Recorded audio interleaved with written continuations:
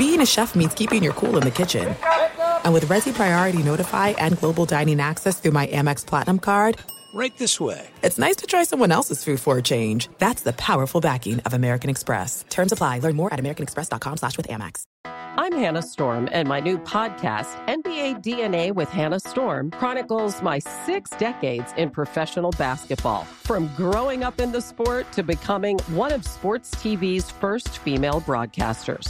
Join me as I dig deep into the game's history, unearth some wild stories, and talk to my friends from the world of basketball, from Dr. J to Charles Barkley. It's been a wild ride, and now I get to take you with me.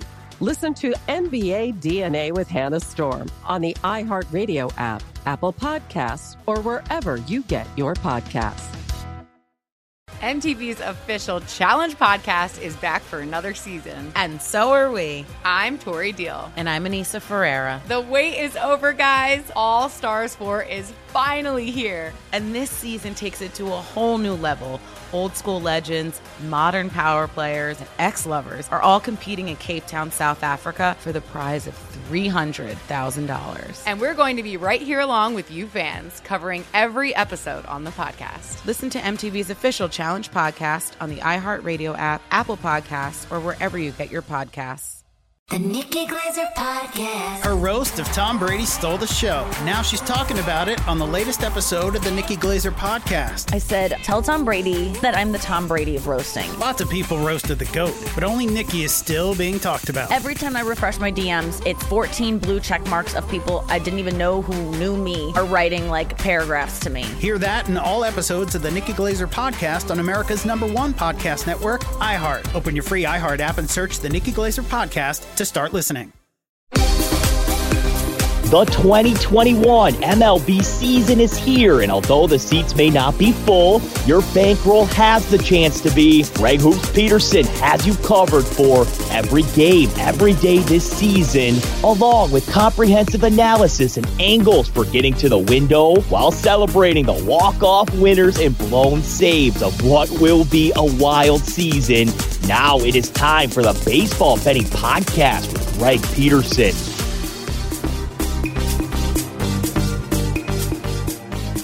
A warm and friendly hello. Welcome to lovely Las Vegas for the Baseball Betting Podcast. Myself, Greg Peterson. We've got a terrific show for you as Danny Burke of the Vegas Stats and Information Network going to be joining me in the second segment. We're going to be chatting with him a little bit about the Chicago teams. We're going to be talking a little bit about the NL East, but we're going to be looking a lot at splits, how he winds up handicapping baseball with that regard, what he's all noticed throughout the season. So, going to have some great fun with that. And then in the final segment, going to give you guys a sign total on every game on the betting board for this wonderful Thursday as we touch them all. First things first, always love to be able to answer Twitter questions on this podcast. If you got one or two ways to be able to fire those in. Twitter timeline at @G_81 is the first one. That is G_81. Keep in mind the letter ZM, naming does not matter, but the other way is find an Apple Podcast review. If you rate this podcast 5 stars, it is very much appreciated. And then from there, you're able to send your questions, comments, segment ideas, what have you. I know that many of you guys ask what the best way to be able to support this podcast it is. Just merely rate this podcast 5 stars if you get an opportunity and download and listen like you guys are right now. It is always appreciated, and you've done your part. Did not wind up getting in any questions today, but we did have a very fun day of baseball on Wednesday, so let's take a look back at it, trying to find some trends and try to get to know you teams a little bit better. Games from yesterday is Greg buzzing about. Here is the rowdy recap. The Milwaukee Brewers get a win over the St. Louis Cardinals by a count of 4-1 for the Brew Crew. Tremendous start here from Brandon Woodruff. 7 2/3 innings, he gives up 1 run. Josh Hader comes in for the save, used up 31 pitches, so can't think that he's going to be available on this day, but Devin Williams used up 2 pitches, so there was that. Avisail Garcia gets his 5th home run on the campaign. That comes off of Ryan Helsley, who winds up giving up 3 runs while being able to record just 2 outs in the 8th inning. That was not good from John Gantho. He was pretty superb. 100 run over the course of 5 innings. He used up quite a few pitches, walked quite a few guys, but he's been able to be solid. Genesis Cabrera was able to give you 2 innings, and Tyler Webb gave you an additional out, and Tyler O'Neill was able to get his 7th home run on the campaign. That comes off of Mr. Woodruff. Really is a lone mistake. The New York Metropolitans made Matt Harvey pay for all of his mistakes. 7-1 the final is Harvey. He got lit up in this one. Gives up 7 runs, all of which were earned over the course of 4 1/3 innings. From there, you had some good bullpen pitching. Keegan Aiken was able to give you an inning. Sean Armstrong was able to get a couple outs, and then you got 2 scoreless innings out of Tyler Wells. But for the Baltimore Orioles, 0 of 9 with men in scoring position. Not a lot doing for them, as Taijuan Walker gives up 1 run over the course of 7 innings. He's been solid, and the Mets bullpen has been good as well. Robbie Gazelman was able to give you a solid inning, and then you got 1 out of Drew Smith. And for the Mets, no home runs in this one, but 7 of 10 with men in scoring position. Needless to say, they were able to get things rolling there for the Reds. They've only been averaging right around 3.5 runs per game on the road, but they plated 4 in the 10th innings. They take down the Pittsburgh Pirates by a count of 5-1. For Sonny Gray, not necessarily the longest start for him. He gives up 1 run over the course of 4 2/3 innings, but a Reds bullpen that has been very bad recently. They were tremendous in this one. Sean Doolittle, Ethan Embry both give you a scoreless inning. TJ Antone gives you 4 outs, and Lucas Sims 2 scoreless. Mike Moustakas, he winds up getting a home run in this one. He goes deep off of Trevor Cale, his 4th of the campaign. As for Cale, that was his lone real run give it up. 1 run give it up in 5 1/3 innings. Sam Howard was able to stem the tide. Clay Holmes, along with Jason Shreve, were able to give you a pair of outs. And then Drew Bernard, Richard Rodriguez, scoreless innings with Wayne Underwood Jr. in the 10th inning. Gives up 4 runs, 3 of which were earned. And for the Pittsburgh Pirates, 1 of 13 with men in scoring position. I would call that an issue. The Cubs out there in the NL Central, they had an issue scoring runs as well. They wind up losing to the Cleveland Indians by a count of 2-1 for the Cubbies. They wind up going to the 10th inning, and it was the young gentleman Keegan Thompson that winds up giving up the unearned run in that inning, as Zach Davies gives you a good start. 5 1/3 innings, he gives up 1 run. Justin Steele is able to give you a pair of outs. Andrew Chafin 2 innings. Ryan Tepera was able to give you an inning as well. But for the Cubs, 1 of 15 with men in scoring position, leaving 15 men on base. Sam Entages, not necessarily a lot of length, but he doesn't give up a run in 4 2/3 innings. Walk 4 along the way. From there, you wind up having 1 run given up by Nick Sandlin, but Brian Shaw comes in. He's able to clean up that inning, and then James Karinchak, Emilio Clace, along with Nick Wickren, Cal Quantrill, all give you scoreless innings. As for the Cleveland Indians, 3 of 10 with men in scoring position. Their offense has scuffled a little bit. They were able to get the job done there. The Padres and the Rockies wind up splitting a pair of games on Wednesday, as the Padres were able to take game 1 by a count of 5-3.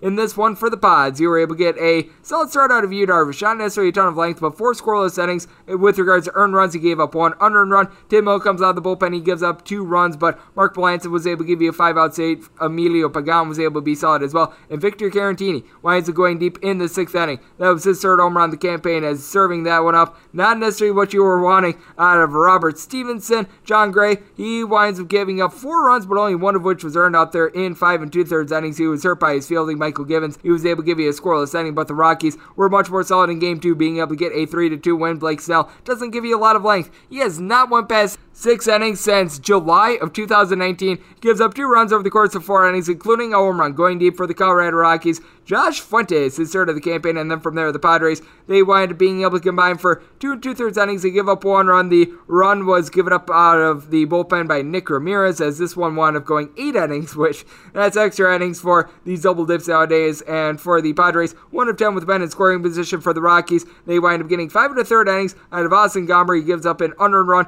Daniel Bard gives up a run of the bullpen, but he's able to provide you with 5 outs. And Yancy Almonte was able to do his job in the 8th inning. The Philadelphia Phillies were able to do their job coming into the series against the Nats. They had just 5 road wins. They've got 2 in the last 2 days, 5-2. They're able to win in 10 innings. Zach Wheeler was dealing 2 runs given up in the course of 6 innings. From there, Connor Brogdon, Ranger Suarez able to combine for 2 innings. Jose Alvarado and Hector Neris were able to close out the final 2. And for the Phillies, they go 7-14 with men in scoring position. Odubo Herrera, who got off to a terrible start this year, he gets his 2nd home run on the campaign. That comes off of Brad Hand in extra innings. Brad Hand, he winds up giving up 2 runs in an inning. Danny Hudson, Sam Clay, they were able to give you scoreless innings. And for John Lester, he's looking like he's getting a little bit of a career rebirth out there in Washington. 6 innings pitch, he gives up 1 run, but Kyle Finnegan, he gives up a run in an inning as well. And for the Washington Nationals, they leave 12 men on base, 1 of 13 with men in scoring position. That's not going to fly. The Detroit Tigers are letting it fly, though. 4-2, they are able to take down the Kansas City Royals as a Duff man. You figured that his ERA was going to come back to earth after it started out as a 0.60 after 4 starts. He winds up giving up 4 runs over the course of 6 innings. Josh Samount along Jake Junis were able to give you a scoreless inning, but for the Royals, the lineup has not necessarily been able to get going. And for Casey Mize, he was going in this one. Gives up 2 runs over the course of 6 innings. The worst bullpen out there in the big leagues, the Tigers, with regards to ERA, wind up getting 3 scoreless innings. Daniel Norris, Michael Fulmer, along with Gregory Soto, were able to give you a scoreless inning. And for the Tigers, they go 4 of 14 with men in scoring position. And the Yankees, they've been able to do it by pitching this year. 1-0, they wind up taking down the Tampa Bay Rays. 8 scoreless innings with 12 punch-outs for Garrett Cole. Aroldis Chapman is able to close the door. And for the Yankees, they go 0 3 with men in scoring position. And for the Tampa Bay Rays, Colin McHugh as the opener was able to give you 2 scoreless innings. Ryan Yarbrough with Bulkeye, 3 1/3 scoreless innings. Ryan Thompson gives up a run in an inning, but they were able to do their part. Problem is for the Rays, 13 punch-outs in this one from their lineup. This is the lineup with the most strikeouts out there in the big league since the beginning of the 2020 season, so that was a little bit tough. What is not tough is to know that the Dodgers is going to get back online, and they did so on Wednesday. 7-1 the final for the Seattle Mariners. They go 1-1 with runners in scoring position, but Justin Dunn unable to get her done. 3 1/3 innings. He gives up 2 runs in the process. Will Vest, who has been good for this team all year long, he gives up 4 runs while recording just 4 outs. You wind up having a run given up out of the bullpen out of Aaron Fletcher, and then you were able to get a scoreless inning out of Wyatt Mills, and JT Chargois was able to give you 4 outs as well. But for the Dodgers, they were able to get a little bit of something going in this one as Max Muncy was able to get his 7th home run in the campaign, and Julio Arias, 7 innings, he gives up 1 run, and then Jimmy Nelson was able to close things out with 2 scoreless innings. The White Sox, they were certainly able to close things out. 13-8, they take down the Minnesota Twins. For the Twins, Nelson Cruz was able to get his 9th home run in the campaign. That comes off of Dallas Keuchel, who didn't necessarily have his A-plus stuff in this one. Gets a win despite giving up 6 runs in 5 2/3 innings. From there, Evan Marshall winds up giving up a run without getting it out, but Jose Ruiz, Liam Hendricks both give you a solid inning as Hendricks gives up 1 unearned run to Ruiz, nothing whatsoever. Cody Ewer was able to give you 4 outs, and for the White Sox, Yasmani Grandal with a home run in back-to-back days, his 4th of the season, and Andrew Vaughn finally gets his 1st home run of the season as J.A. Happ was hapless in this one. Gives up 9 runs in 3 1/3 innings, and then from there, you end up having Sean Anderson from the Gigantes give up 1 earned run before total over the course of 2 innings. Derek Law, Alex Colomé were able to give you a scoreless inning. Just not a good showing for the Minnesota Twins, who, by the way, are now 12-22. They are vying with the Tigers for the worst record out there in the American League. A team that's vying for the top record out there in the American League, though, that'd be the Oakland A's. They take down the Boston Red Sox by a count of 4-1. How about this? 5 innings with 1 run given up by James Kaprielian. That was his first ever start, and he looks solid. Birch Smith comes in for 2 scoreless innings out of the bullpen. Jake Diekman, Lou Trevino, they give you an inning apiece. And for Matt Olson, he goes deep off of Eduardo Rodriguez for his 8th home run in the campaign for Rodriguez. He winds up giving up 4 runs over the course of 6 innings. He only walks 1. He's been able to do a better job of that. And you've got to love what you saw out of Eduardo Bazardo. 2 scoreless innings out of the bullpen. Austin Bryce was able to give you 1 as well. But for the Red Sox, 1 of 11 with men in scoring position, unable to get to a young pitcher, and it cost them. The Blue Jays made the Atlanta Braves pay for their sins. 4-1 the final in this one. Teoscar Hernandez goes deep not once but twice. His 4th and 5th of the campaign, he hit 1 off of Luke Jackson, who comes out of the bullpen, gives you an inning, gives up a run, and Josh Tomlin gave up the other one. He gives up 2 runs over the course of an inning. Sean Newcomb was able to give you a scoreless inning out of the pen, and for Max Fried, 6 innings, and he gives up 1 run, as William Contreras was the only man to get a run for the Atlanta Braves. He gets his 2nd home run of the campaign. That comes off of Hyun-Jin Ryu. He gives up that home run and nothing else. Taylor Chatwood and A.J. Cole from there, they're able to close things out. They're able to get the job done. The Astros, they certainly got the job done as well. They take down the Angels by a count of 9-1. The Angels are the top over team along with the Houston Astros out there in the American League, so they continue that trend as Patrick Sandoval comes out of the bullpen. He gives up 4 runs over the course of 2 innings to be able to cash it over, and for Andrew Heaney, he gives up 3 bombs over the course of 5 1/3 innings, giving up 5 runs, and Sandoval, he gave up 2 bombs of his own. As for the Houston Astros, it was home run derby in this one. Jose Altuve goes deep off of Heaney for his 4th home run in the campaign. Kyle Tucker, his 8th home run in the season. That comes off of Heaney. Heaney gives one up to Yoli Gurriel, his 7th of the season, and then Yordan Alvarez goes deep off of Sandoval for his 7th home run in the campaign, and then you get the 2nd home run of the season out of Chas McCormick. As for the Houston Astros, Jose Urquidy only won 3 2/3 innings. He doesn't give up a single run. Brandon Bielak was sort of a bulk guy, 3 1/3 innings. He gives up a run, but then Andre Scrub, Josh Smith, they were able to clean things up from there. So the Astros get the job done. And speaking of being able to get the job done, that is exactly what the New York Post play of the day is doing. 5 straight wins, ladies and gentlemen. We had the under in the Miami Marlins and Arizona Diamondbacks game. Not necessarily the pitching matchup we were expecting, as the Marlins shot out there a bullpen game led by Cody Petit, and the Arizona Diamondbacks wind up going with Matt Peacock, but still the under. It's 3-2 the final in this one. As for Peacock, he winds up giving up all these runs. He gave up 3 runs, 2 of which were earned over the course of 5 innings. Going deep for the Miami Marlins, Jesus Aguilar's 8th of the campaign, and Sandy Leon is 1st. And for the Miami Marlins, they win this game despite going over 11 with runners in scoring position. Meanwhile, the Miami Marlins bullpen, they were solid after Petit winds up giving up 2 runs over the course of 5 innings. Richard Blyer gave you 4 outs on the bullpen. Anthony Bass was able to give you a pair of outs.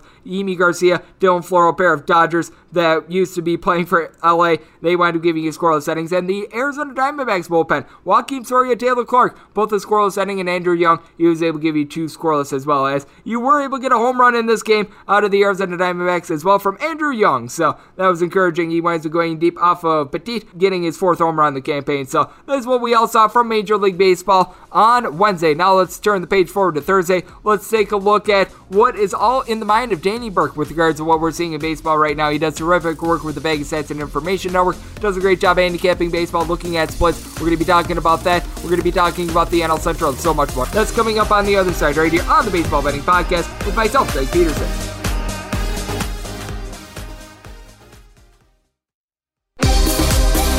Greg is calling in a pinch hitter from the Overtime Network hotline.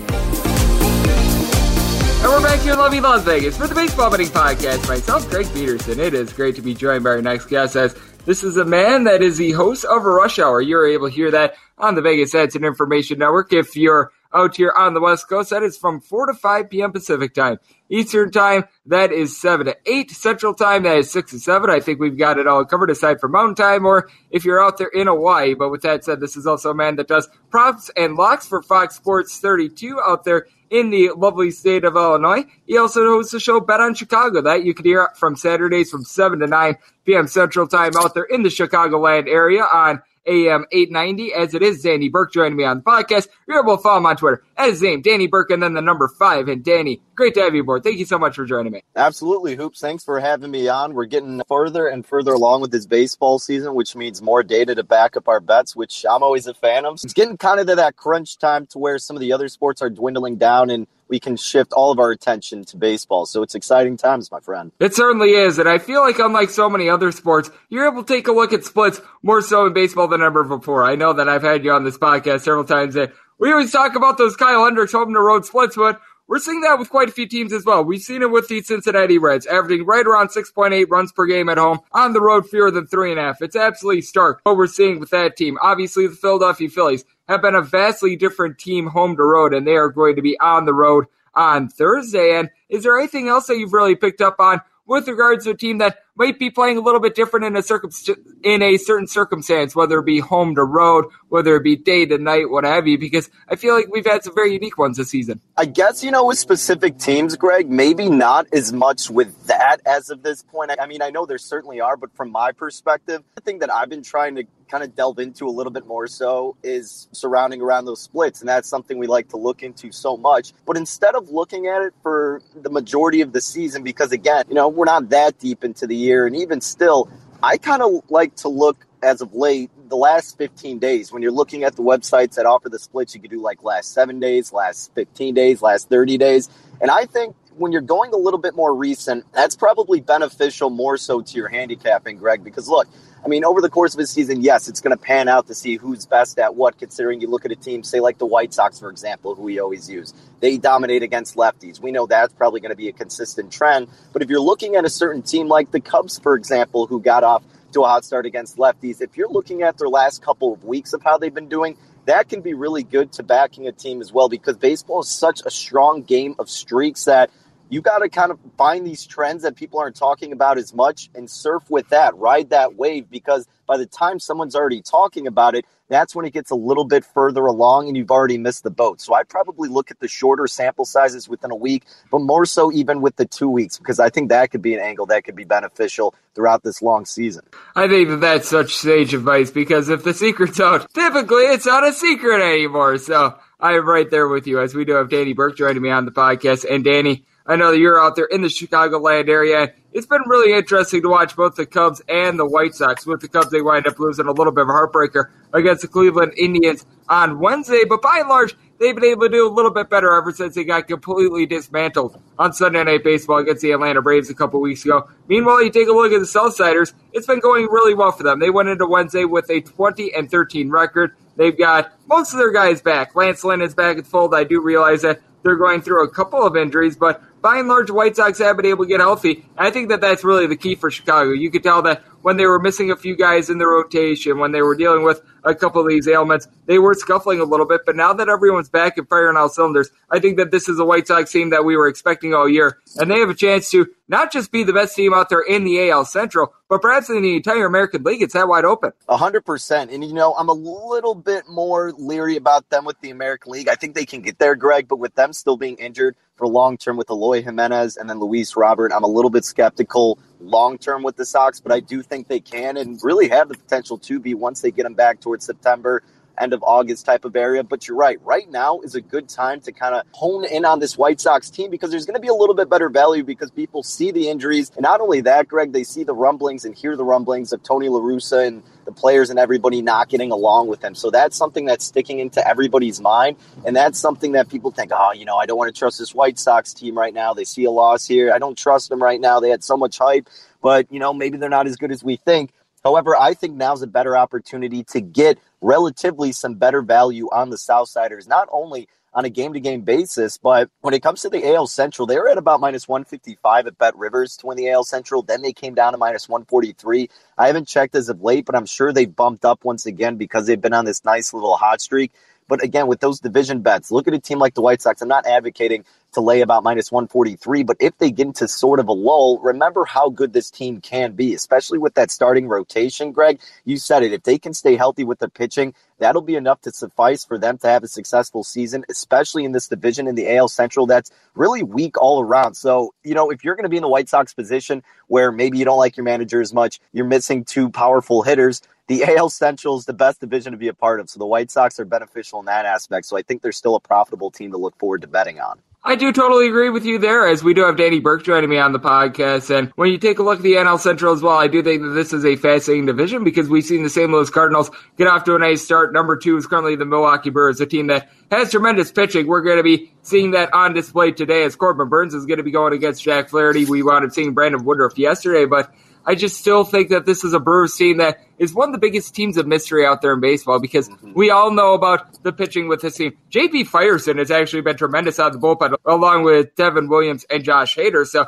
you've legitimately got the 7th, 8th, and 9th inning covered with the Milwaukee Brewers. But the question is this team going to be able to get to 3 runs on a night-in and night-out basis? So I take a look at the Brewers, and I feel like they've got one of the lowest floors and yet one of the highest ceilings in baseball. I think that they could be a real boomer-bust team moving forward. I'd want to be there with you in saying that they have the highest ceiling, but I just truly don't think their offense is ever going to come alive constantly enough for them to reach that point, Greg. And you're right. I mean, look, their pitching is absolutely dominated. It was last season, at least with the bullpen. And not only is the bullpen great again this year, but they're getting their starting pitching to have some success all around too. So that's really what you need and want out of a baseball club. However, they're kind of like the Cubs in a sense where nothing lines up. It's always one or the other. It's Jekyll and Hyde with this team, but the Brewers even more so, which is so frustrating if you're a Milwaukee backer or a fan. And, the Cardinals were the team I touted as winning the Central, and then you got some value on them at about 2-1 because they struggled. Now they're kind of getting some life under their belt, and then you see them as a short shot once again. So I keep bringing this up because now that sports gambling is getting legislated and legalized more so throughout the country, you're getting offered these opportunities to have the day-to-day fluctuations of these division bets and these odds. So there's really some good opportunities out there, and there could be with the Brewers down the road if and when you think they come alive with their hitting. I just really don't see that happening anytime soon. I'm not there on the Brewers. I think they're a good team to bet more on a game-to-game basis when you're looking at totals, looking at first 5 unders. I mean, total game unders are always a little bit sketchier because of the extra innings rule with the man starting on second and how bullpens can be shaky. But, the Brewers are a team where you trust their bullpen. So more importantly, Milwaukee for me is a team that I'm just taking on a game-to-game basis and not really having anything worth backing them down the road. I do not blame you there, being someone that is a native of the state of Wisconsin. Trust me, I know about being let down by the in-state teams, especially when it comes to big opportunities. So certainly some good advice there, though. I do think the game that is going to be coming up here on Thursday is very fascinating between the Cardinals and the Brewers because you've got Corbin Burns going for the Brewers. He wound up skipping the last couple of times through the rotation. He's coming back against Jack Flaherty. Jack Flaherty for his career has been solid, but you take a look at the numbers, a north of 5 career ERA against the Brewers. That's over the span of 12 starts. So I did take a look at that with the Brewers, find them anywhere between minus 120 and minus 130. Seems to be settling in right around minus 125. Not sure if you have a little bit of a take on this game, especially with the total with the juice to the under of 7. But I think that this is one that is no doubt going to be big out there in the NL Central. But I do think that there might be a little bit of value on this Brewers team just because they are facing a guy in which they have their number, Jack Flaherty, which is a rarity because it seems like the Cardinals actually, by and large, have the Brewers number. Yeah, and that's typically the way it goes. And you're right. When you're looking at the specific pitching matchup with a Flaherty, if you have the team that has success about him, that's the weird thing about baseball. I mean, as good as this pitcher can be overall in the big leagues and against every other team, if there's a specific team that they just don't do well against, that trend seems to happen continuously. We see it. Me being a Cubs fan, there's always what we call the Cub killers with these certain hitters just find a way to dominate. Same thing with pitchers. And if that's the case with Flaherty against the Brewers, then you're right. Especially in a division game, you always kind of look toward the dog, and we're assuming maybe that the Brewers are going to be the dog in this spot because Flaherty is arguably one of their top guys in St. Louis. So as tough as it is, again, sometimes to back Milwaukee because they're inept offense, because they have the success here against Flaherty, this may be a good opportunity to do so, and you're probably going to get a pretty good price for it. I agree with you. Right now, we're seeing the Brewers lying right around a minus 125, so you're getting a plus 115 on the St. Louis Cardinals at this point, and obviously that total of 7, I think, is going to be calling a lot of people's name, as we do have Danny Burke joining me on the podcast.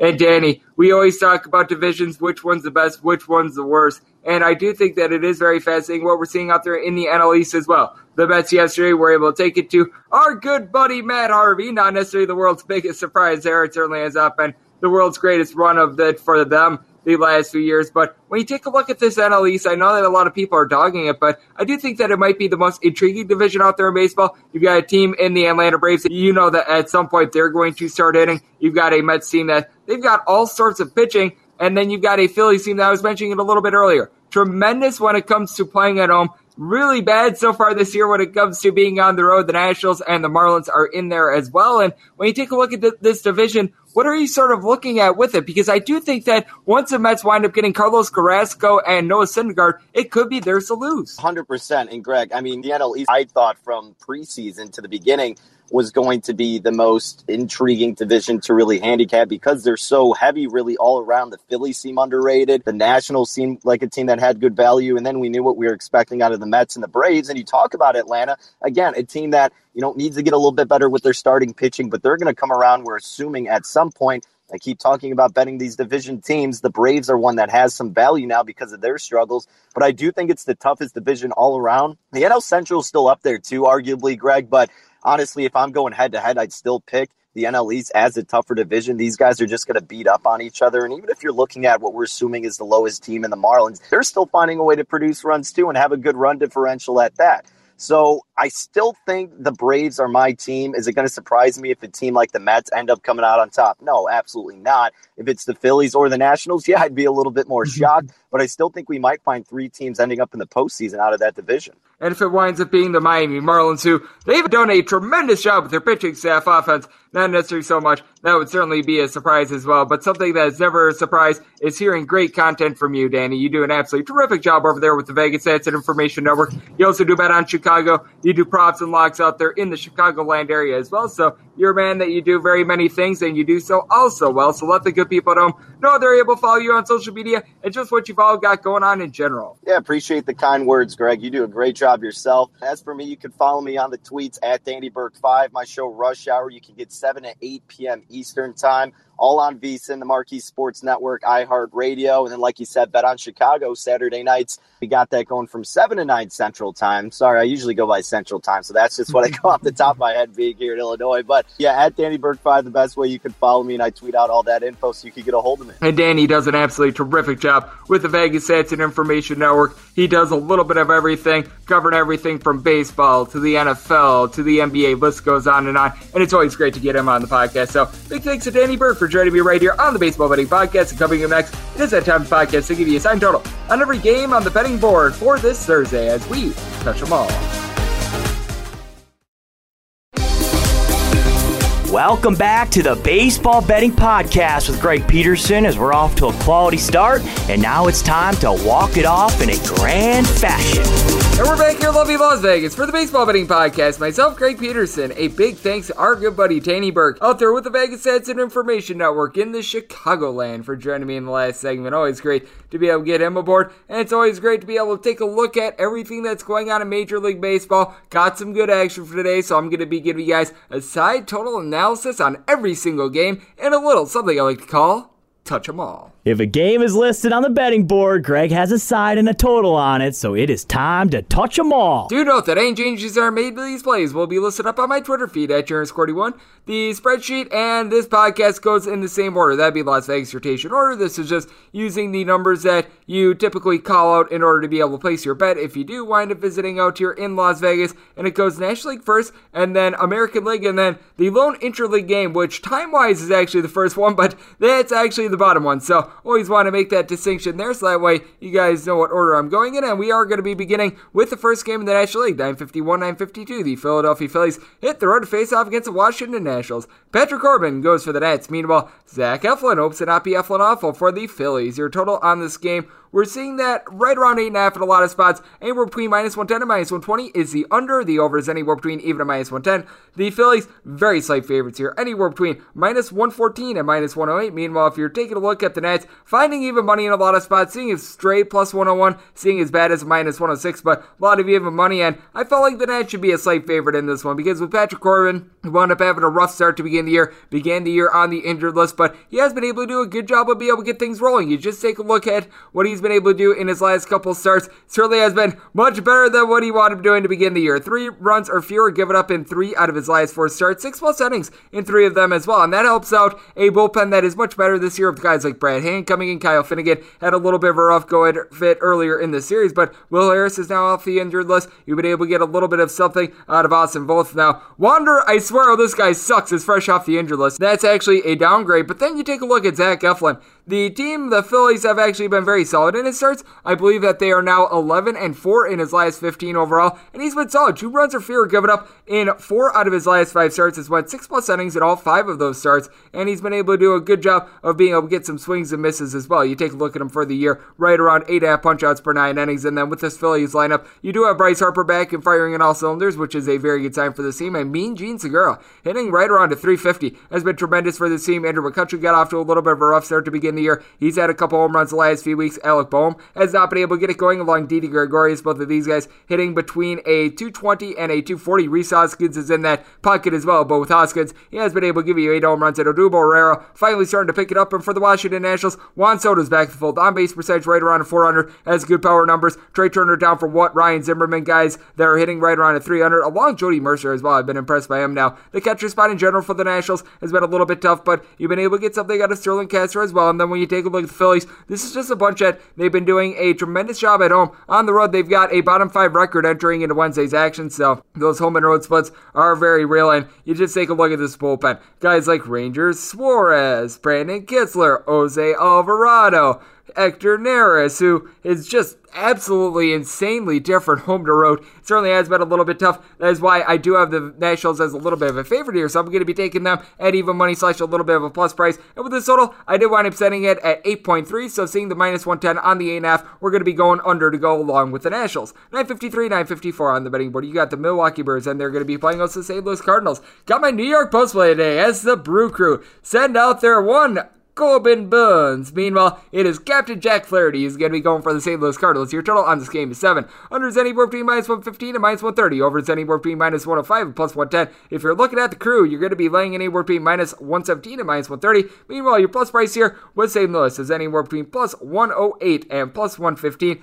I wound up saying the Brewers as a -136 favorite. That is the New York Post play today. I'm going to be taking them on the money line. You take a look at Jack Flaherty. Throughout his career against the Milwaukee Brewers, 12 starts. He has had an ERA north of a 5.25. The only team that he's faced off with for more than 3 starts in which he's got an ERA north of even a 4.5. So he has had his struggles with the Milwaukee Brewers. Now with Flaherty, 6-0 record, 3 home runs given up in 41 and a third innings, and we know this, the Milwaukee Brewers. Well, the lineup's been a little bit rough. We're going to be putting it very politely, but J.P. Peterson, Devin Williams, Josh Hader out there in the bullpen. All 3 of these guys are very solid. You've been able to get a little bit of something in the lineup out of Avi Sale Garcia and Colt Wong, and didn't get to yesterday. Both of these guys hitting at 270 now. The only guys in the lineup yesterday that got a start that's hitting above a 230, but Tyrone Taylor has been getting some starts. He's been solid for the St. Louis Cardinals. They're a team that on the road hitting right around at 222 themselves, so they're not necessarily lighting the world on fire. Now Yadier Molina's back. He's hitting above 300. Then you've got Dylan Carlson, Tommy Edman, Nolan Arenado, all hitting between a 279 and a 295,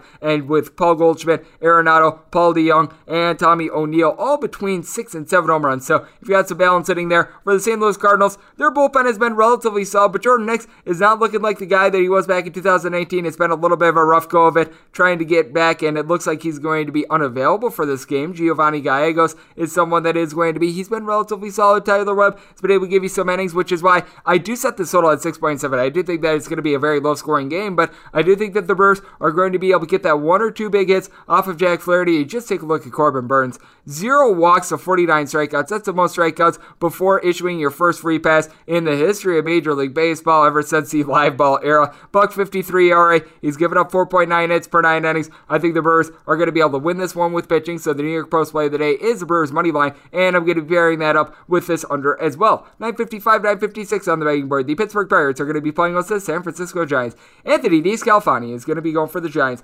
William Crowe is going to be going for the Pittsburgh Pirates. Your total on this game is 8 over and under, anywhere between -105, -115 with the Giants. You're finding them anywhere between -152 and -160. Plus price here with Pittsburgh is anywhere between +140, seeing as good as a +145 for the Pirates. Certainly has been a strange year for this team. Run differential is absolutely terrible at this point, despite the fact that they actually wind up entering into this one with a 15-21 record, but I do think that that's going to regress a little bit. Meanwhile, you take a look at the Giants, +31 run differential compared to the Pirates, -42. So you pretty much got the second best run differential out there in the National League versus the worst one. And for the Pirates, they've been able to do a solid job of being able to reach base, but what has been really killer for this team is the fact that they don't necessarily have guys that are able to drive you in. And now due to injuries, we got Phillip Evans, Kea, Tom, Kevin Newman, guys like this, they're hitting a 220 or lower, where you could throw in there Eric Gonzalez, Gregory Polanco, Martin Perez, Ben Gamble. You've got Mr. Stokes Jr., Troy Stokes Jr., so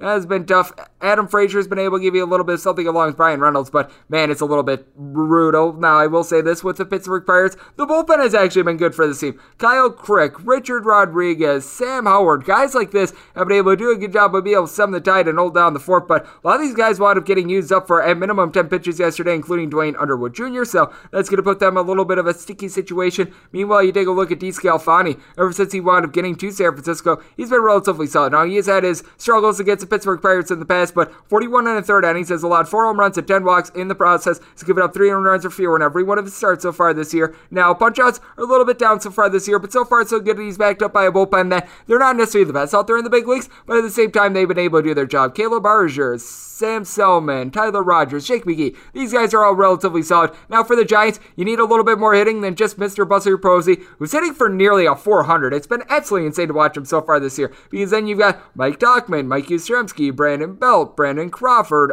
Steven Duger. All these guys hitting between a 235 and a 220, and then you get into the guys like Darren Russ and company. They're hitting even below that, but you have been able to get a little bit of something out of Evan Longoria as well. I do look at the Giants, and I do think that they should be a relatively sizable favorite, but I do like what I'm seeing out of William Crowe as well. 4.02 ERA, 15 and 2/3 innings across 3 starts. He has given up 9 walks. That's a little bit unsightly, but he's also only given up 1 home run, so he's been able to do a good job of being able to keep the hard contact down. So I do think that you're going to be seeing a little bit of a strange game in this one, which is why I wound up saying this total at 8.5. So we're going to be taking a look at it over. I was willing to lay up to a -144 here with the Giants, but when you take a look at the run line, because I do think that things could get a little bit out of hand, I was hoping to get a little bit more of a plus price than what we wound up getting. It's right now hovering in the neighborhood of a +105 and a +110, so not necessarily a take there. I needed a +145 or greater to be able to go with the Pirates, and we barely got there on the Westgate. So begrudgingly, we're going to be taking the Pittsburgh Pirates in the spot to go along with this total over 957, 958 on the betting board. The Colorado Rockies are going to be playing with the Cincinnati Reds. Yes, we are on to Cincinnati, and they are on to Colorado as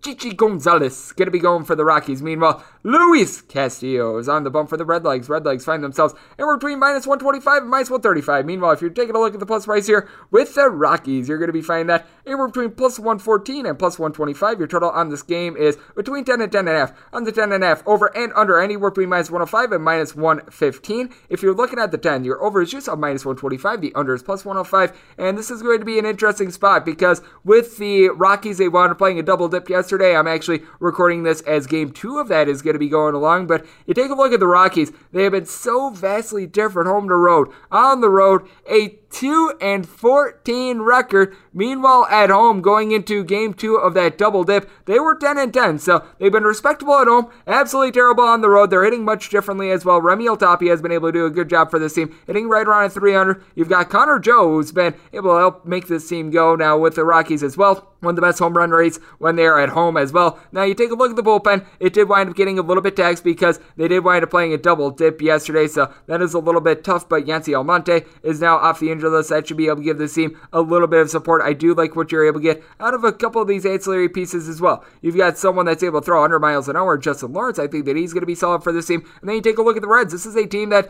they're right there in the bottom 5 with regards to bullpen ERA. Now, they were able to survive in advance, being able to get the win against Pittsburgh Pirates and extras yesterday, but you do have your concerns with the Reds because they're averaging right around 3.5 runs per game on the road. At home, that balloons to right around 6.8. You do have quite a few guys who are doing a good job of being able to get on base, especially out there in the outfield. Nick Castellanos, Jesse Winker, both of these guys hitting well above a 300. Taylor Naquin has been able to do a solid job as well. 8 home runs. He's got a 345 on base. Even someone like a Mr. Blandino, who's hitting at 265, has been able to give you something, but Eugenio Suarez hitting above 56. You've had Joey Votto be banged up this year. Kyle Farmer sitting in the neighborhood of a 230 as well. Tucker Barnard has been solid, but I do take a look at this Reds team. I don't necessarily have a ton of faith in the pitching because with Luis Castillo, he's got an ERA that's nearly a 1.5 higher on the road than he is at home. At home, he just does such a better job of commanding than on the road, and as we know, the breaking stuff, it just doesn't break as much out there at Coors Field, and he's someone that he relies upon that quite a bit, so I do think that you're in a little bit of an intriguing spot. Meanwhile, for Mr. Gonzalez, he's given up 3 home runs in 28 and 2/3 innings, so he's actually been able to do a relatively solid job of being able to hold down the fort, and when you take a look at Chichi Gonzalez, what he's been able to do at home so far this year, 3.60 ERA, he's wound up going a grand total of 10 innings, so it's a little bit of a small sample size, but he's actually been able to do a solid job of being able to keep the ball down. I do think that Gonzalez is going to be able to come out, give you a solid start. I needed at least a plus 115 to take a look at the Rockies, so we are going to be taking this plus price. Also set this total at 12.2. I do think that the Reds are going to be able to bust out with the bats, but I think that Castillo in for a little bit of a long night as well, so we're going to be taking the plus price here with the Rockies and this total over 959, 960 on the betting board. The Arizona Diamondbacks are going to be playing us to the Miami Marlins. Trevor Rogers is on the bump for the Fish. Meanwhile, Merrill Kelly is on the bump for the Arizona Diamondbacks. Draw this game is 8. Over is anywhere between minus 110 and minus 120. The under is anywhere between even to minus 110. If you're looking at Miami, you're finding them as a slight favorite here, anywhere between minus 106 and minus 120. Meanwhile, if you're taking a look at the Arizona Diamondbacks, you're finding a lot of even money, as good as plus 105, as bad as a minus 102. And I take a look at Trevor Rogers, and he's got a sub-2 ERA. He's been able to do a great job getting over 12 punch-outs per 9 innings. The walks could be a little bit unsightly with him for his career, right around 4 walks, even a little bit more than that per 9 innings, but I do like what he's able to provide. And with the Marlins, you do have to keep in mind that the bullpen is going to be a little bit taxed because they wound up giving a start yesterday to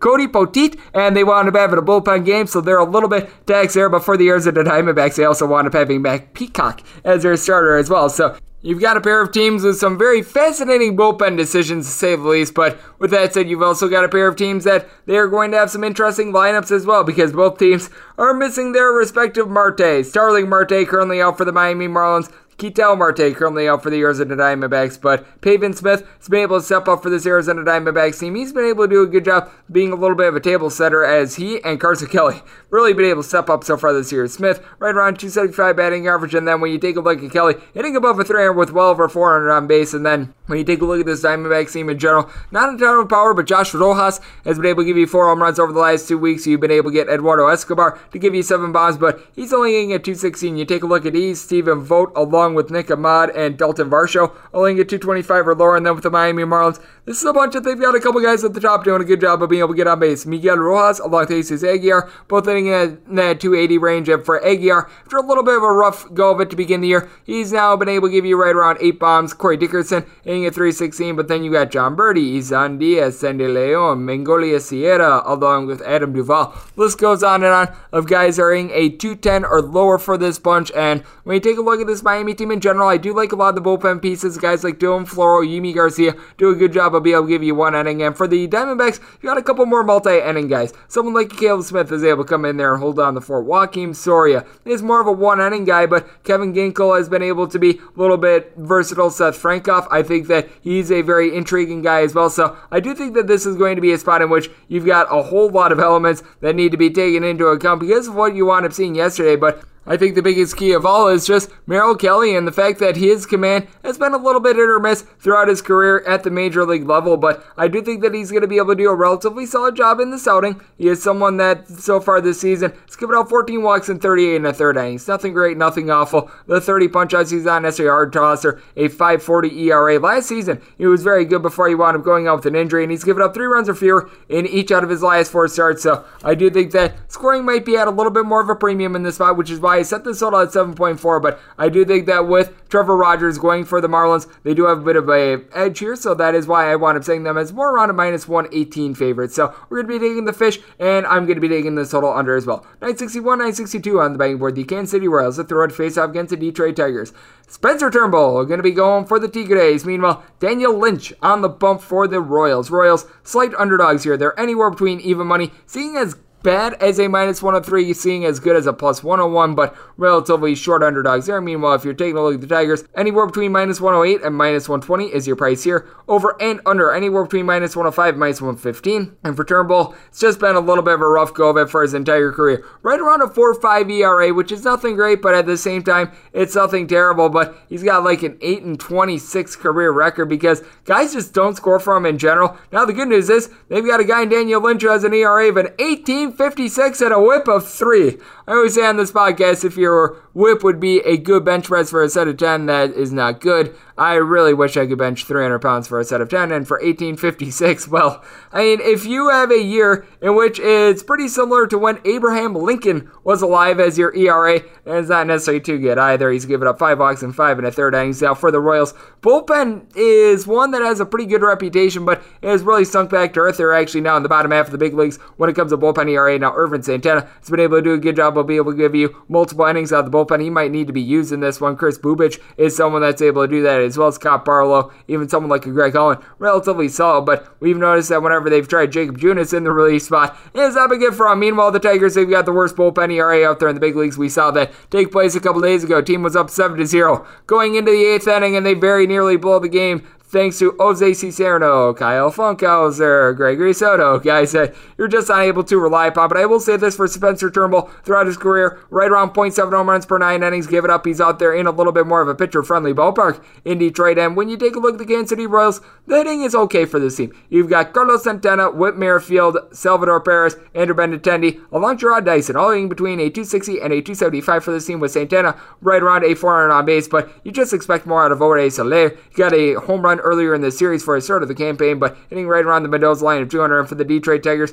starting to get a little bit more hitting for this team. Jeimer Candelario has been able to do a solid job, but he is the only guy not named Nico Goodrum that left yesterday's game that wound up being a starter that has a batting average above a 235. Jonathan Scope, Miguel Cabrera, these guys are just a little bit over the hill, so I do think that the starting pitching going to have a big impact in this game. I just don't know if Daniel Lynch is going to be able to give you 3 full innings at this point, which is why I did wind up saying the Tigers is more around a minus 125 favorite, so we're going to be laying it there. With this total, I set it at 8.7 because the Kansas City Royals offense starting to come back down to earth, and for the Detroit Tigers, they are averaging the fewest runs per game of any offense out there in the big league, so we're going to be dipping under, and we're going to be taking the Detroit Tigers. 963, 964 on the betting board. The Minnesota Twins hit the road face-off against the Chicago White Sox.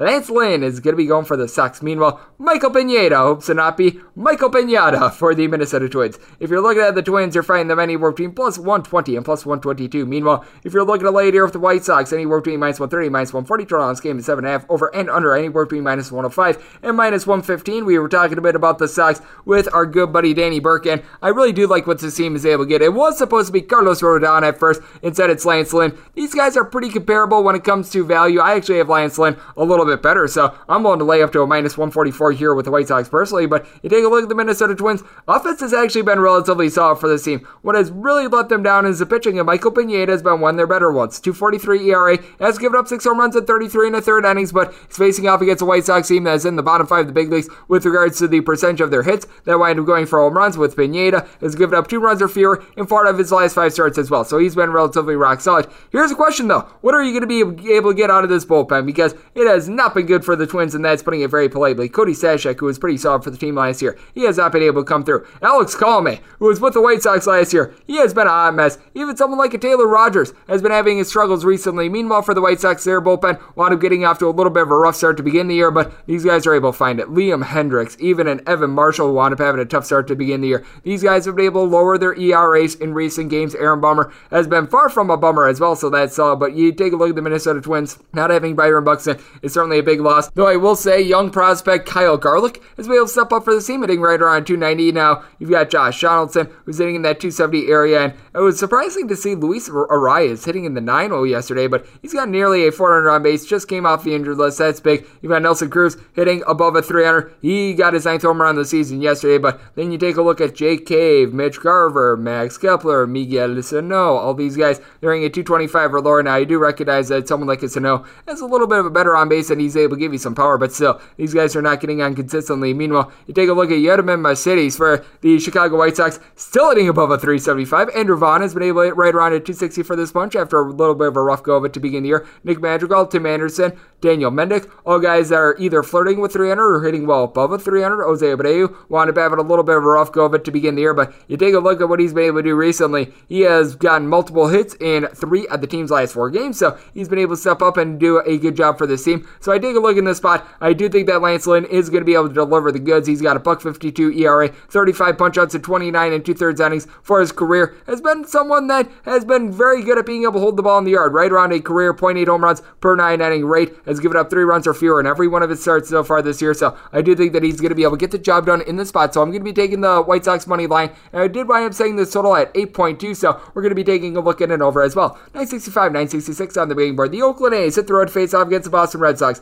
Garrett Richards is going to be going for the Sox. Meanwhile, Chaminade is on the bump for the Oakland A's. Total on this game is 9.5. With the under, you're going to be finding that anywhere between minus 105 and minus 120. Meanwhile, the over is anywhere between even a minus 115. With the Red Sox, very slight favorites here, anywhere between minus 105 and minus 115. Meanwhile, if you're taking a look at the A's, you're going to be finding them as bad as a minus 110, as good as even money. And for Chaminade, he actually wound up hurling a no-hitter in Fenway Park a few years ago, so you do want to be noting that he's had some success against the Boston Red Sox. And for Garrett Richards, after just an absolute calamity to begin the year, he's been able to rein it in as well. He's given up right around 1 home run per 9 innings, someone that has had his walks issues, 15 walks in 35 and 2/3 innings, but he has given up a combined 2 walks in his last 3 starts. In those starts, he's given up 1 run or fewer in 2 out of the last 3, so he's been able to rein it in and hold down the fort. Meanwhile, you take a look at Manea, he's giving up right around 0.9 home runs per 9 innings, so he's been able to do a good job there. And this is someone that throughout his career has actually been relatively solid, both on the road and not giving up walks. With regards to the walks so far this year, 8 of them in 41 innings, and in his 2 starts on the road,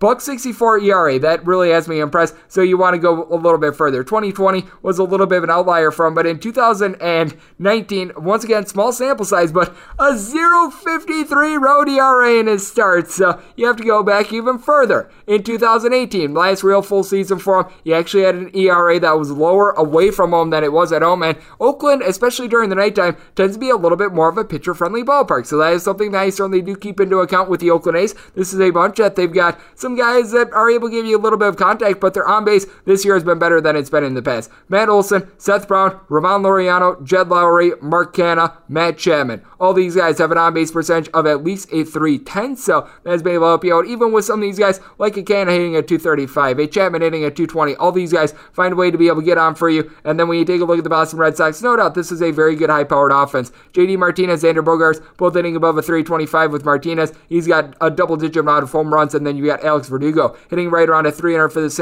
bunch. Rafael Devers, 275, so these guys are able to hold it down, and you get back Michael Chavis, who has looked solid ever since coming off the injured list, but I do think that the bullpen is going to have a lot to do with what winds up happening in this game. I do think that the Red Sox bullpen probably a little bit better than what I wound up giving it credit for at the beginning of the year. Now, Hirokazu Sawamura, because he wound up pitching quite a bit earlier in this series, may not be available, but you take a look at Eduardo Bazardo. He is going to be coming in. It's going to be very interesting because he's one of their young fireballers. I think that he might be able to lend a little bit of something out there in a bullpen spot if they wind up putting him there. Matt Andrews wound up having a little bit of a tough go of it a few days ago, but he's able to give you multiple innings out of the bullpen. Philip Valdez is someone that I do like him for the Oakland A's. They're a little bit banged up in the bullpen right now. JB Wendelken currently on the injured list. Now, you've got Yasmero Petit, someone that I like. Bert Smith has been able to come in and hold down the fort along with Lou Trevino. Deolius Carrera has been able to give you some solid innings as well, but you still have Sergio Romo on this team as well. That's not necessarily ideal, and I do like the way that Garrett Richards has been able to pick it up. So I wound up making the Boston Red Sox a slight favorite here. I was willing to lay up to a minus 114 in this spot. Right now, seeing a lot of more like minus 105 to minus 110-ish, so we're going to be riding with the Red Sox in this spot. I do think that both of these pitchers are going to be able to deliver a good spot. Set this total at 8.6, so we're taking the under, and we're taking the Sox. 967, 968 on the betting board. The New York Yankees hit the road to face off against the Tampa Bay Rays. Rich Hill is going to be going for the Rays. Meanwhile, Jameson Taillon is on the bump for the Yankees. Yankees are finding themselves anywhere between minus 127 and minus 140 favorites. Meanwhile, your plus price here with the Rays is anywhere between plus 117 and plus 129. Total on this game is 8.5 over and under. Anywhere between minus 105 and minus 115. I'm seeing a straight 8 out there as well at circa. That over is minus 115. The under is minus 105. And for Rich Hill, he is the oldest active starter in the big leagues, and he has not necessarily had the world's greatest start to the year. Now, he's had a couple flashes of showing what he's able to do, which I think is very intriguing, but all in all, 5.17 ERA. He's given up 5 home runs, 10 walks in 31 and a third innings. He hasn't necessarily given up a ton of contact, but it just feels like all the contact he gives up is very hard. Meanwhile, you take a look at Taillon. It's been a little bit of an up and down season for him. It seems like he's doing a little bit of a better job of reining it in, though. He's given up 3 runs or fewer in 3 out of his last 4 starts. Strikeouts are there for him. 34 punch-outs in 28 and 2/3 innings, and he's facing off against a Rays team that, ever since the beginning of the 2019 campaign, they right now lead all of Major League Baseball with regards to strikeouts per 9 innings and strikeouts overall in a game as an offense. And for this bunch, you do have Randy Arozarena getting on base with right around a 350 on base, 250 batting average, but Austin Meadows, Manuel Margot, Brandon Lau, Yoshi Satsugo, Brandon Phillips, Willie Adames, Mike Zunino, pretty much every other player at the catcher spot hitting a 230 or lower for this team. That is not ideal. Yandy Diaz has been able to hit right around a 250 for this team, but you don't necessarily have a ton of power with this team either. You wind up having to use up quite a bit of the bullpen as well, as Ryan Yarbrough had an opener used for him as well, and he winds up going 3 1/3 innings, looks solid, it gets pulled after 56 pitches. So this is a Rays team that they're going to be a little bit depleted with that regard. That's not necessarily what you want with Rich Hill going out there. Now, you still have a couple guys like a Ryan Thompson, a Hunter Strickland. These guys are able to hold down the fort, but with the Yankees, even though you currently have Darren O'Day currently on the injured list, you still have quite a few guys that you're able to look to. Jonathan Loaizaga has been good for multiple innings. Wandy Peralta is someone I like. Justin Wilson has been able to step up. Chad Green is Chad Green, so I think that that's big. And for the Yankees, they're all of a sudden being able to hit for this team. Giancarlo Stanton has been able to give you right around a 285 batting average along Gio Urshela. Aaron Judge has been up and down so far this year, but he wound up having a home run earlier in this series. DJ LeMahieu is sitting right around 270. Now the bottom of the lineup, Aaron Hicks, Clint Frazier, Brent Gardner, along with Trey Wade. All these guys are hitting a 200 or lower, along with Gary Sanchez. I actually think Kyle Higashioka, despite the fact that he's hitting just above the Mendoza line, should be getting those starts out there at the catcher spot, much like he was getting yesterday, but that's a story for another day. I take a look in this spot. I do think that the Yankees should be a relatively sizable favorite. I don't want to be laying multiple runs here, so I'm going to just play it safe with the money line of the Yankees. Was willing to lay up to a minus 153, and I set this total at 9.3 because I do think that with both of these pitchers out there, we're going to see some runs. So we're taking the over and the Yankees in this spot. 969, 970 on the betting board. The Houston Astros are going to be playing against the Walker, Texas Rangers. Mike Fulton-Navich is going to be going for the Rangers. Christian Javier is on the bump for the Astros. Astros anywhere between minus 187 and minus $2 favorites. Meanwhile, if you're taking a look at Texas, you're going to be finding them anywhere between plus 170 and plus 175. Your total on this game is between 8.5 and 9 on the 8.5. Over juice of minus 120. The under is even on the 9. Under is juice of anywhere between minus 115 and minus 125. Over is anywhere between plus 105 and minus 105. With Christian Javier, this is someone who's been able to do a relatively solid job so far this season. He has sunk back to earth a little bit in recent starts, but still 31 innings pitched. He's given up just 3 home runs has been very solid ever since he wound up getting called to the big leagues last season. Now, I will mention he has given up a combined 8 runs in his last 2 starts that span 10 and a third innings. And for Fultonavich, he got off to an absolutely terrible start, and he's towards the top of the league with regards to home runs issued, 11 home runs allowed in 40 innings, but has done a good job of being able to rein it in a little bit more recently with regards to the total runs given up, 3 or fewer in 4 out of his last 5 starts, and he's given you at least 5 innings in each out of his last 5 starts as well. So he's been able to give you length. That's big because this is a Texas Rangers bullpen that is one of the worst out there in the big leagues, and they've been using a lot of guys like a Kobe Allard for multiple innings. I know that they've done this a lot with Taylor Hearn. John King has been stretched out a bit as well, and Han Jung Yang has been someone who's been able to give you some long relief as well. He's come over from the KBO. He's been relatively solid, and for the Texas Rangers, this is a bunch that when they've been on the road, they've been able to put up more runs than they have been able to at home, which I find to be very fascinating. But Willie Callan is doing a great job of being able to set the table for this team. He, along with Nate Lowe, Joey Gallo, are all guys with an on-base percentage between a 361 and a 380, and then Nick Solak, right around a 265 batting average, 350 on base for him. Charlie Culberson has been able to hit right around a 300 along with Adolis Garcia, who's been able to give this team some power. David Dahl has been a little bit off, but he wound up getting a home run to wind up rounding out the series against the San Francisco Giants. And for the Houston Astros, bullpen is below average. You've been able to get a little bit of something out of guys like Brooks Raley along with Ryan Perez, but it feels like these guys wind up pitching every single day, and by the All-Star break, their arms are probably going to be falling off because you don't have much else outside of that. Ryan Stanek, not necessarily a trustworthy guy. Joe Smith has not necessarily been able to do a lot for you. Andre Scrub offers a lot of walks, but he somehow, someway seems to be able to get out of them, and Kent Emanuel has been able to give you a bit of something, and we know this with the Houston Astros.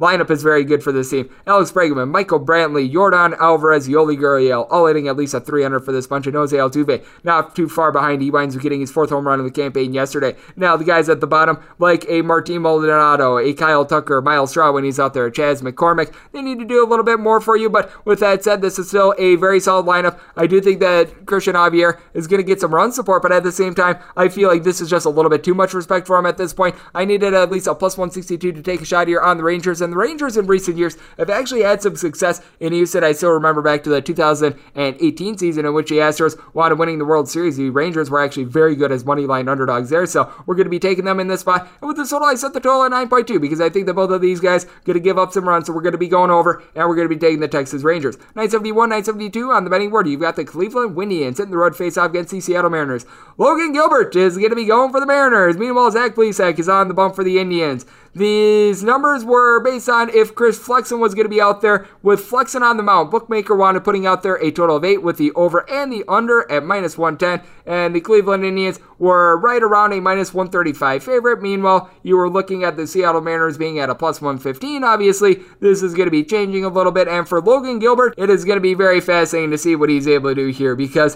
what is so tricky about gauging these guys that are making their first career start, or for that matter, just their first career appearance at the big league level, is that you really don't have much to be able to build off of, because as we know, the minor league season back in 2020 wound up being completely done away with. So you have to look back to Logan Gilbert's numbers back from when he was out there at the single A level with West Virginia, or you can take a look at the one start that he's made this year with AAA Tacoma. So there's that aspect of it. But all in all, throughout single A baseball and double A baseball during the 2019 campaign, he wound up going 10-5. Now, he had a 2.13 ERA. He was in some very pitcher-friendly leagues, to say the least. Did a good job of being able to keep the home runs down, and he did that throughout his career when he was playing for the Stetson Hatters out there in college as well. But I think that this is going to be an entirely new ball of wax. He certainly is someone that has some good off-speed stuff, but I take a look at Zach Plesac, a little bit more of a been-there, done-that sort of guy, and he has been able to give you length all throughout his career. He does a good job of keeping the walks on as well. For Plesac, over the course of 4 innings so far this year, 7 walks. He has given up 4 home runs, 3.83 ERA. He just wound up having a couple blow-up starts against the Chicago White Sox. Gave up a combined 12 runs in those 2 starts against the White Sox. Against everyone else, he has went 34 and a third innings, and in the process, he has given up 5 runs. So if you take out the White Sox, he has been able to pitch very well, and you take a look at the Indians, they're able to back him up with one of the best bullpens out there in the big leagues. James Karinchak has been able to do it all season long. Emmanuel Clase has been a very good closer for this team. Now, Clase winds up being able to get the hold yesterday, and Karinchak winds up coming in for the save, as it was a little bit of a bullpen game for the Cleveland Indians, but even someone like a Brian Shaw is going to be able to give you a little bit of something. Cal Quantrill, I believe that he wound up pitching yesterday, but he's still might be able to have a little bit of something in the tank. And then you take a look at the Seattle Mariners. This is a bunch that they've been able to do a good job of being able to hold down the fort themselves with the bullpen. They've got a top 5 bullpen ERA. Will Vest has been a nice surprise for this team. Kendall Graveman has actually been one of the better relievers out there in all of baseball. He's given up as many earned runs as myself so far this year. So that is something that's very interesting. Wyatt Mills has come up to the big league level. He hasn't been effective along with Eric Swanson, but Drew Seckenrider has been able to give you a bit of something. And for the Mariners, what you do want to know with this team is the fact that they are very top heavy when it comes to their lineup. You've got J.P. Crawford, Mitch Haniger, Kyle Lewis, Kyle Seager, all these guys hitting a 243 or greater, and for Lewis, Haniger, and Crawford between a 258 and a 265, with Haniger being able to go deep 10 times. After that, it's really a big drop-off. Tom Murphy, Dylan Moore, Taylor Trammell whenever he's out there, Evan White, list goes on and on of guys that are not just hitting below a 200, but well below a 200. And then when you take a look at the Cleveland Indians, this is a team that they've had a little bit of a tough time being able to generate runs themselves, but I do like what you're able to get out of Jose Ramirez. This is someone that has been able to give you 10 home runs for the campaign. He's been able to hit right around a 252, and I do like Franmil Reyes hitting at 265. Josh Naylor has been able to come along for the ride as well. Jake Bowers, Jordan Luplow, Yu Chang, Andres Jimenez, Ahmed Rosario, Eddie Rosario, all these guys are hitting at 221 or lower, and really none of these guys aside from Luplow doing a good job of being able to get out of base. Cesar Hernandez, you could throw him in there as well, so I do think that you're going to be able to get something very fascinating in this spot. With the Cleveland Indians, I think that they should be a favorite, and I think that they should be a relatively sizable favorite, but I still do have some question marks when it comes to this lineup as well, which is why in this spot I currently have the Indians as a minus 146 favorite. So pretty much looking at a minus 145 or better there, with this total set it at 8.6. So an 8.5 or lower is going to be a take on the over. On the 9 or lower, I'm going to be taking a look at the under, and if anything changes with this, I will be noting that on my Twitter feed along with the spreadsheet, and the Twitter feed is at gunit_81. And we wrap things up with what is ironically enough the earliest game of the day, 973-974, lone interleague game between the Atlanta Bravos, and they're taking on the Blue Jays of parts unknown because they played a little bit of everywhere the last 24 months. Ross Stripling goes for the unknown Blue Jays. Meanwhile, you've got Charlie Morton on the bump for the Bravos. Bravos are finding themselves anywhere between minus 136 and minus 145. Meanwhile, if you're looking at the Jays, anywhere between plus 125 and plus 130 total on this game is 9. Unders anywhere between minus 110 and minus 120. The overs anywhere between even and minus 110. And with Ross Stripling, it certainly has not been a good run from the last couple years. I still remember when he was an All-Star. I think it was in 2018. He was actually one of the better starters out there in the big leagues. Ever since then, he has completely fallen off an almighty cliff. A 6.61 ERA so far this year. The long ball has really caught up to him. He has given up 3 home runs in 16 and a third innings so far this season, and for his career, he's given up right around 1.3 home runs per 9 innings, but if you take a look back the last 2 years, that's nearly a 2. Meanwhile, for Charlie Morton, he's given up a couple bombs himself, 5 home runs in 34 and a third innings, 4.98 ERA. His first stint in Atlanta, not necessarily going as planned, but he is backed up by Ronald Acuna Jr., someone hitting above a 300. He's been able to give the team 11 home runs so far this year, so he has certainly been able to do his job, and you know that with the Atlanta Braves, this is a team that they're eventually going to be able to bust out, and they're going to be able to hit. Going into yesterday's game, you had Freddie Freeman, Marcell Ozuna, Ozzie Albies, Dansby Swanson, William Contreras, Christian Pache, all hitting a 230 or lower for this team. Now, I will say a couple of these guys doing a good job of being able to get on base, like a Freddie Freeman with an on-base percentage hovering right around a 350-ish, and you do have Austin Riley, who has nearly a 400 on base as well, but I do figure that they're going to be able to rise up a little bit more. Meanwhile, you take a look at the Toronto Blue Jays, you've got a lot of consistency with this team. Teoscar Hernandez, Marcus Semien, Bo Bichette, all these guys have some good pop in the bat, all these guys in between a 260 and a 275. Now, Lourdes Gurriel, Cavan Biggio, Danny Jansen, Jonathan Davis, these are all guys that they need to rise up and they need to do a little bit of a better job of being able to get on base, because Vlad Guerrero Jr., right around a 450 on base, he is someone that has just absolutely torn it up so far this year. He wound up having that 3 home run game earlier in the season against Max Scherzer, but when you take a look at the bullpens of these teams, with the Braves, they wound up having to use quite a few pieces a few days ago, but by and large, they've been able to do a relatively solid job. I do like what you're getting out of someone like a Luke Jackson. Josh Shamlin is able to give you multiple innings. AJ Minter, Tyler Madzek, these guys are able to find it in them. For the Toronto A.K.A. Blue Jays, they've got a couple guys on the injured list. You've got Julian Merriweather along with Rafael Dolis. 2 of their better guys are currently out, but AJ Cole has just arrived for this team. Ryan Baruki has been able to give you a little bit of something. Travis Spurgeon has been good in multiple innings. Tim Mazza, Joel Payampas, they've been able to do a good job, and I do think that that bullpen is going to be utilized quite a bit, and Trent Thornton is someone that's able to be a little bit of a long reliever as well, so even if Ross Stripling winds up getting blown up, they do have a little bit of a fallback. Now, with early games, typically these lean a little bit more under, but I'm going to be taking the over in this spot just because I do think that both of these pitchers might be giving up some hard contact. So this all at 9.4, so I'm going to be taking it over. Needed at least a plus 130 to take a shot here on the Toronto Blue Jays. We got that at the Westgate, so I'm going to be taking the Jays and the over. And that will wrap things up for the Baseball Betting Podcast on this wonderful Thursday. A big thanks to Danny Burke of the Vegas Stats and Information Network for joining me in the last segment. If you like what you're hearing from this fine podcast, you're able to subscribe wherever you get your podcast. Apple Podcasts, Google Play, Spotify, Stitcher, and TuneIn. You've got one of two ways we find questions if you have them for this podcast. My Twitter timeline is the first one at G_41. Keep in mind the letters EM. Naming does not matter. The other way is find an Apple Podcast review. If you rate this podcast 5 stars, it is very much appreciated. And then from there, you're able to send your questions, comments, segment ideas, what have you. I'll be talking at you guys every single day throughout the Major League Baseball season, which means I'll be coming at you once again tomorrow. Thank you so much for tuning in.